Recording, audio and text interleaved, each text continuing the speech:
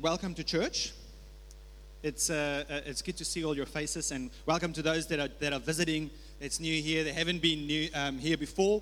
Just incline your ear to what the Lord has to say to you this morning, and just pray to God and say, Father God, open my heart this morning. There's something that you want to share with me. There's something that you want to implant or transpose into my spirit this morning. There's something that I need to hear. Father God, open my ears to it in Jesus' mighty name. That should be your prayer. I hope that that's your prayer this morning, because if that's your prayer, if that's in your heart, right, your heart's going to be open. And the Holy Spirit is going to be allowed to minister in that space this morning. Are we excited for church this morning? Yes, and we're excited for what God is gonna do and is gonna say to us this morning. You know, I was yesterday.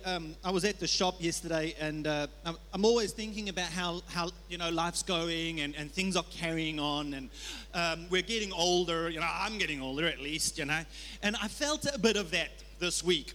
I was at Pack and Save. I was supposed to buy some stuff for a chicken that we were preparing. So it's called, in South African culture, it's called a beer chicken.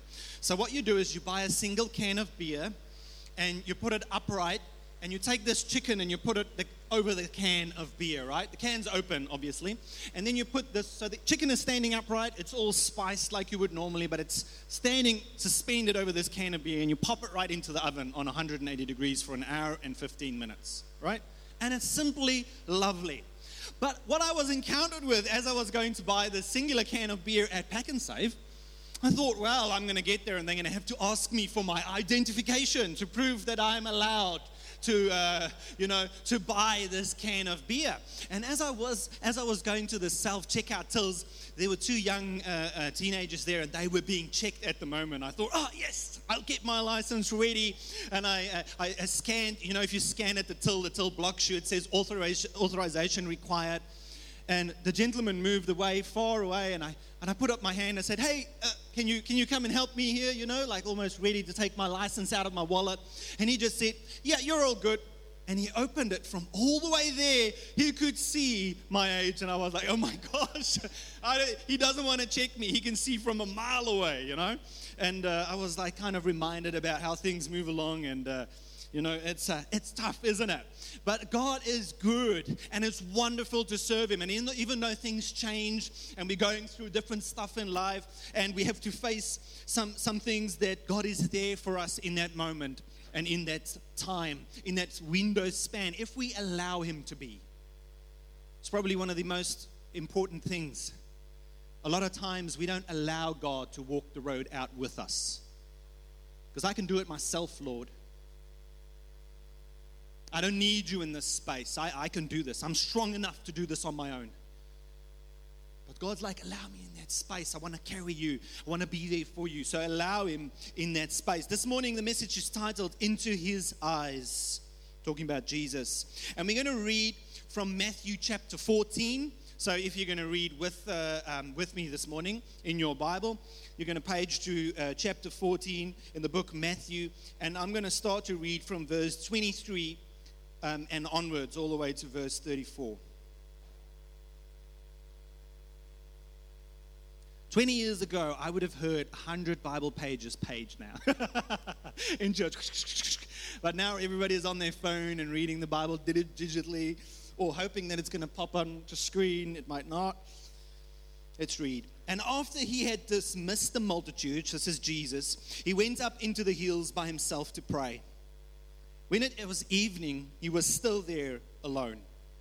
But the boat, by this time, was out on the sea, many furlongs distant from the land, beaten and tossed by the waves, for the wind was against them. And in the fourth watch, it was about 3 to 6 o'clock in the morning of the night, Jesus came to them walking on the sea. So the disciples was in a boat, all right, quite a way out to sea, and Jesus came walking along on the water. And when the disciples saw Him walking on the sea, they were terrified and said, "It is a ghost!" And they screamed out with fright. But instantly He spoke to them, saying, "Take courage, I am. Stop being afraid." And Peter answered him, Lord, if it is you, command me to come on the water. He said, come. So Peter got out of the boat and he walked on the water and he came towards Jesus. But when he perceived and he felt the strong wind, he was frightened and he began to sink. He cried out, Lord, save me.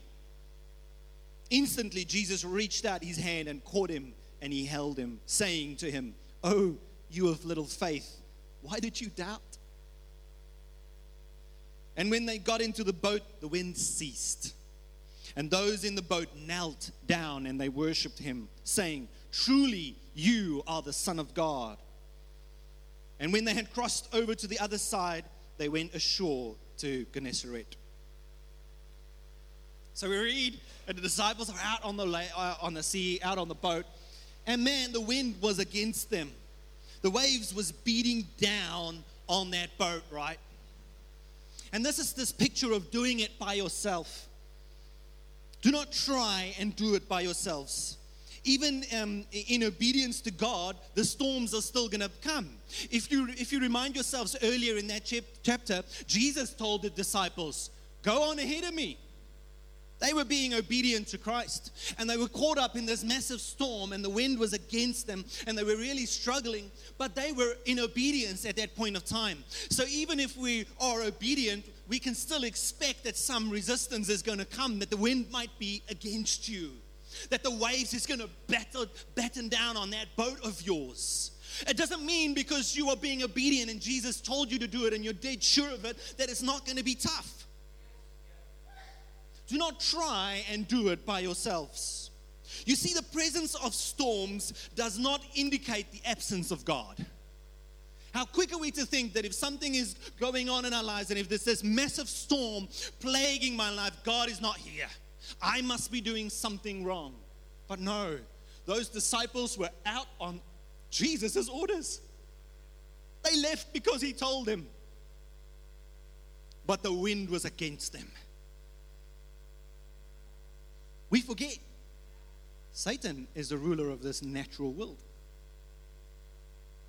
And he uses these things against us. But the presence of that storm does not indicate the absence of God. They were even more afraid when they saw Jesus. They could not accept that miracle. And they doubted the presence of God in their storm. Is God maybe in the midst of your storm? And all you're saying is, it cannot be, it must be a ghost. God has forsaken me, he's not here. Are you reacting like the disciples, not accepting the fact that God is with you even in the midst of it? It's a ghost. Holding on to your fear rather than to God and to his word.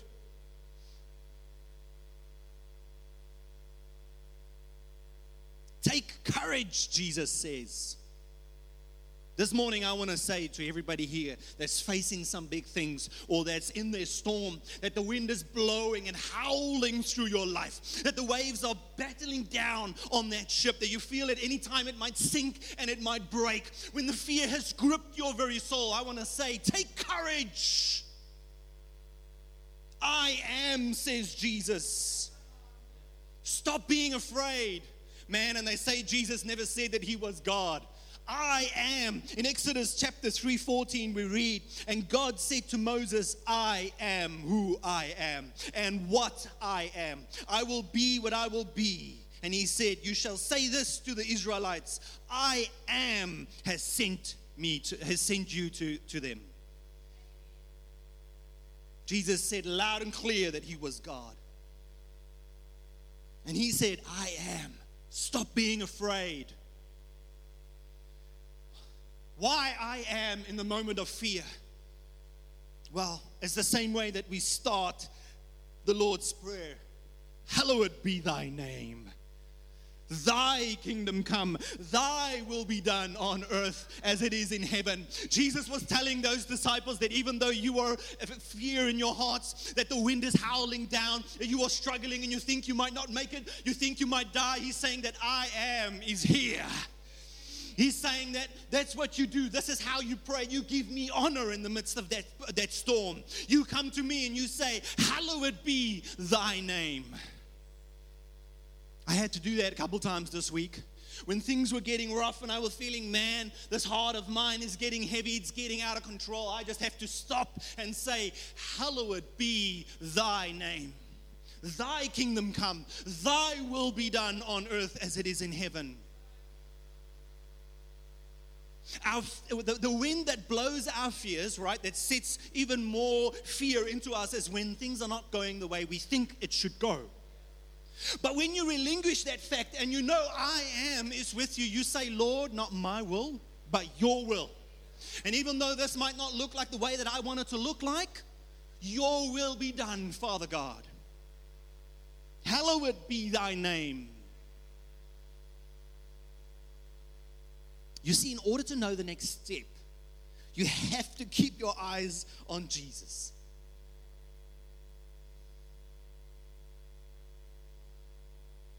It's our eyes directed at Jesus that stirs our faith. It's our eyes directed at Jesus that makes the next step apparent, that illuminates the answer, that solidifies the water, that produces faith and bends the natural laws of this world for us.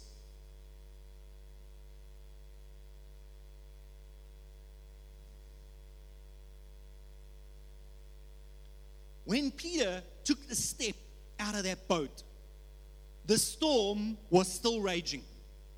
The wind was still going. The waves were still going. The boat was rocking. But he took that step in the midst of all of that going on. Are you standing still because of your storm? Are you stuck, immobilized because of fear? Because of your belief that God's not there? Are you stuck?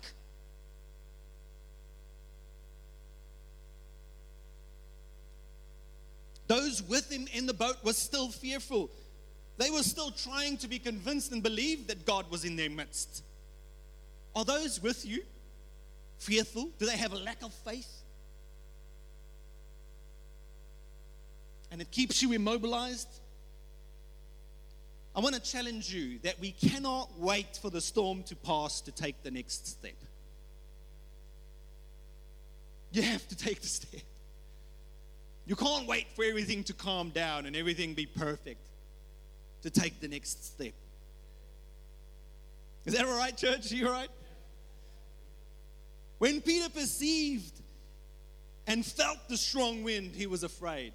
Hey man, Peter stepped out on that boat. He was walking towards Jesus because his eyes were looking right into the Master's eyes. He was focused on the right spot.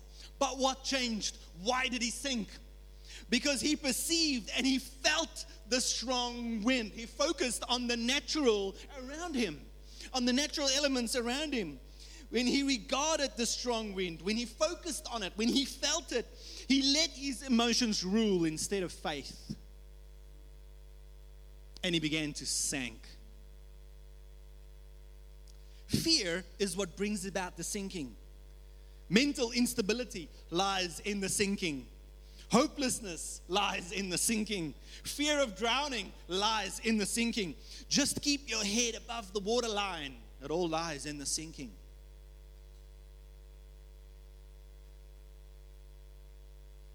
Barely coping lies in the sinking.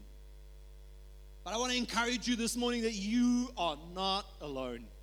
I am is with you out on that water. And he's standing there ever ready to reach out his hand. But he needs you to cry out. He's not going to overstep those boundaries that he's set of your free will. He will never trample on your free will. He is too great of a gentleman, and it would not be free. That is probably the most marvelous thing of this creation, is the fact that we serve a God that gave us the ability to choose for him or against him.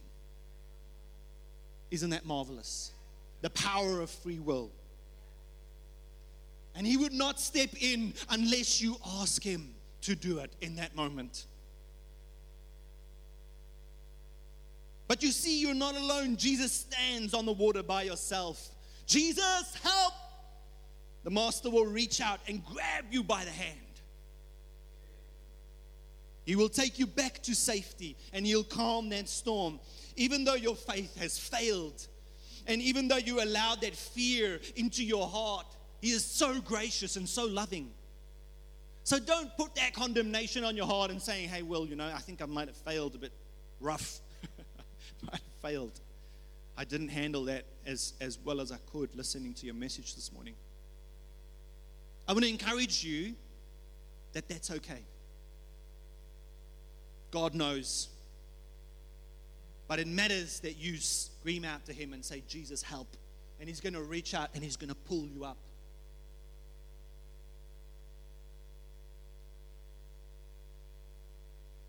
Let's move from fear into worship. As soon as Jesus stepped on the boat, those disciples started worshiping him. And it's a clear lesson that I take from Scripture to us, what we are supposed to do when we have fear that's gripping our hearts. Worship him. Hallowed be thy name. I know that you've got it all in control. I will do what I can do with what I have that's within my realm of control. But everything beyond that, it's up to you, God. I can't worry about that. I can't set my mind on the things that's beyond my control.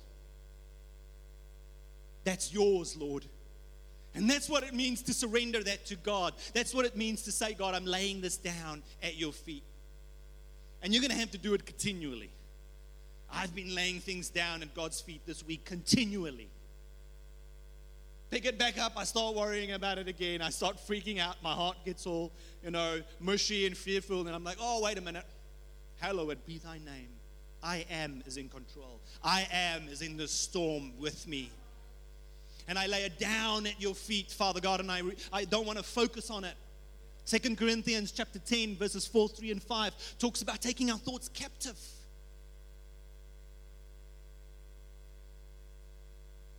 And submitting it to the will of Christ. Don't let your thoughts pull you down. Don't let your thoughts be the weight around your ankles, pulling you deeper into the ocean. Mental instability lies in the sinking.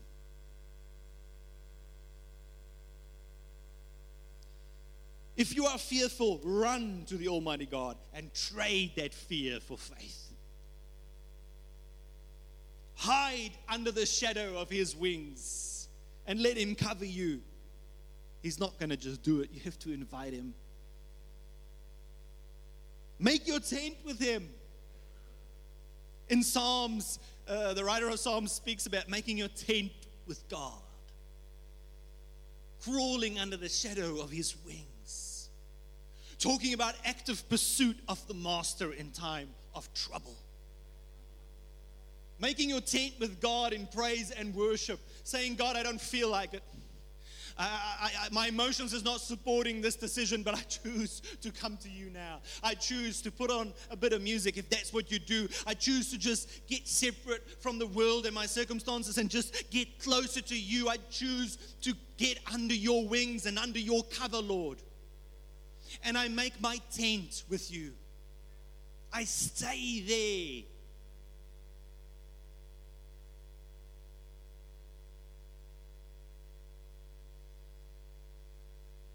Keep him in your midst. He's always there.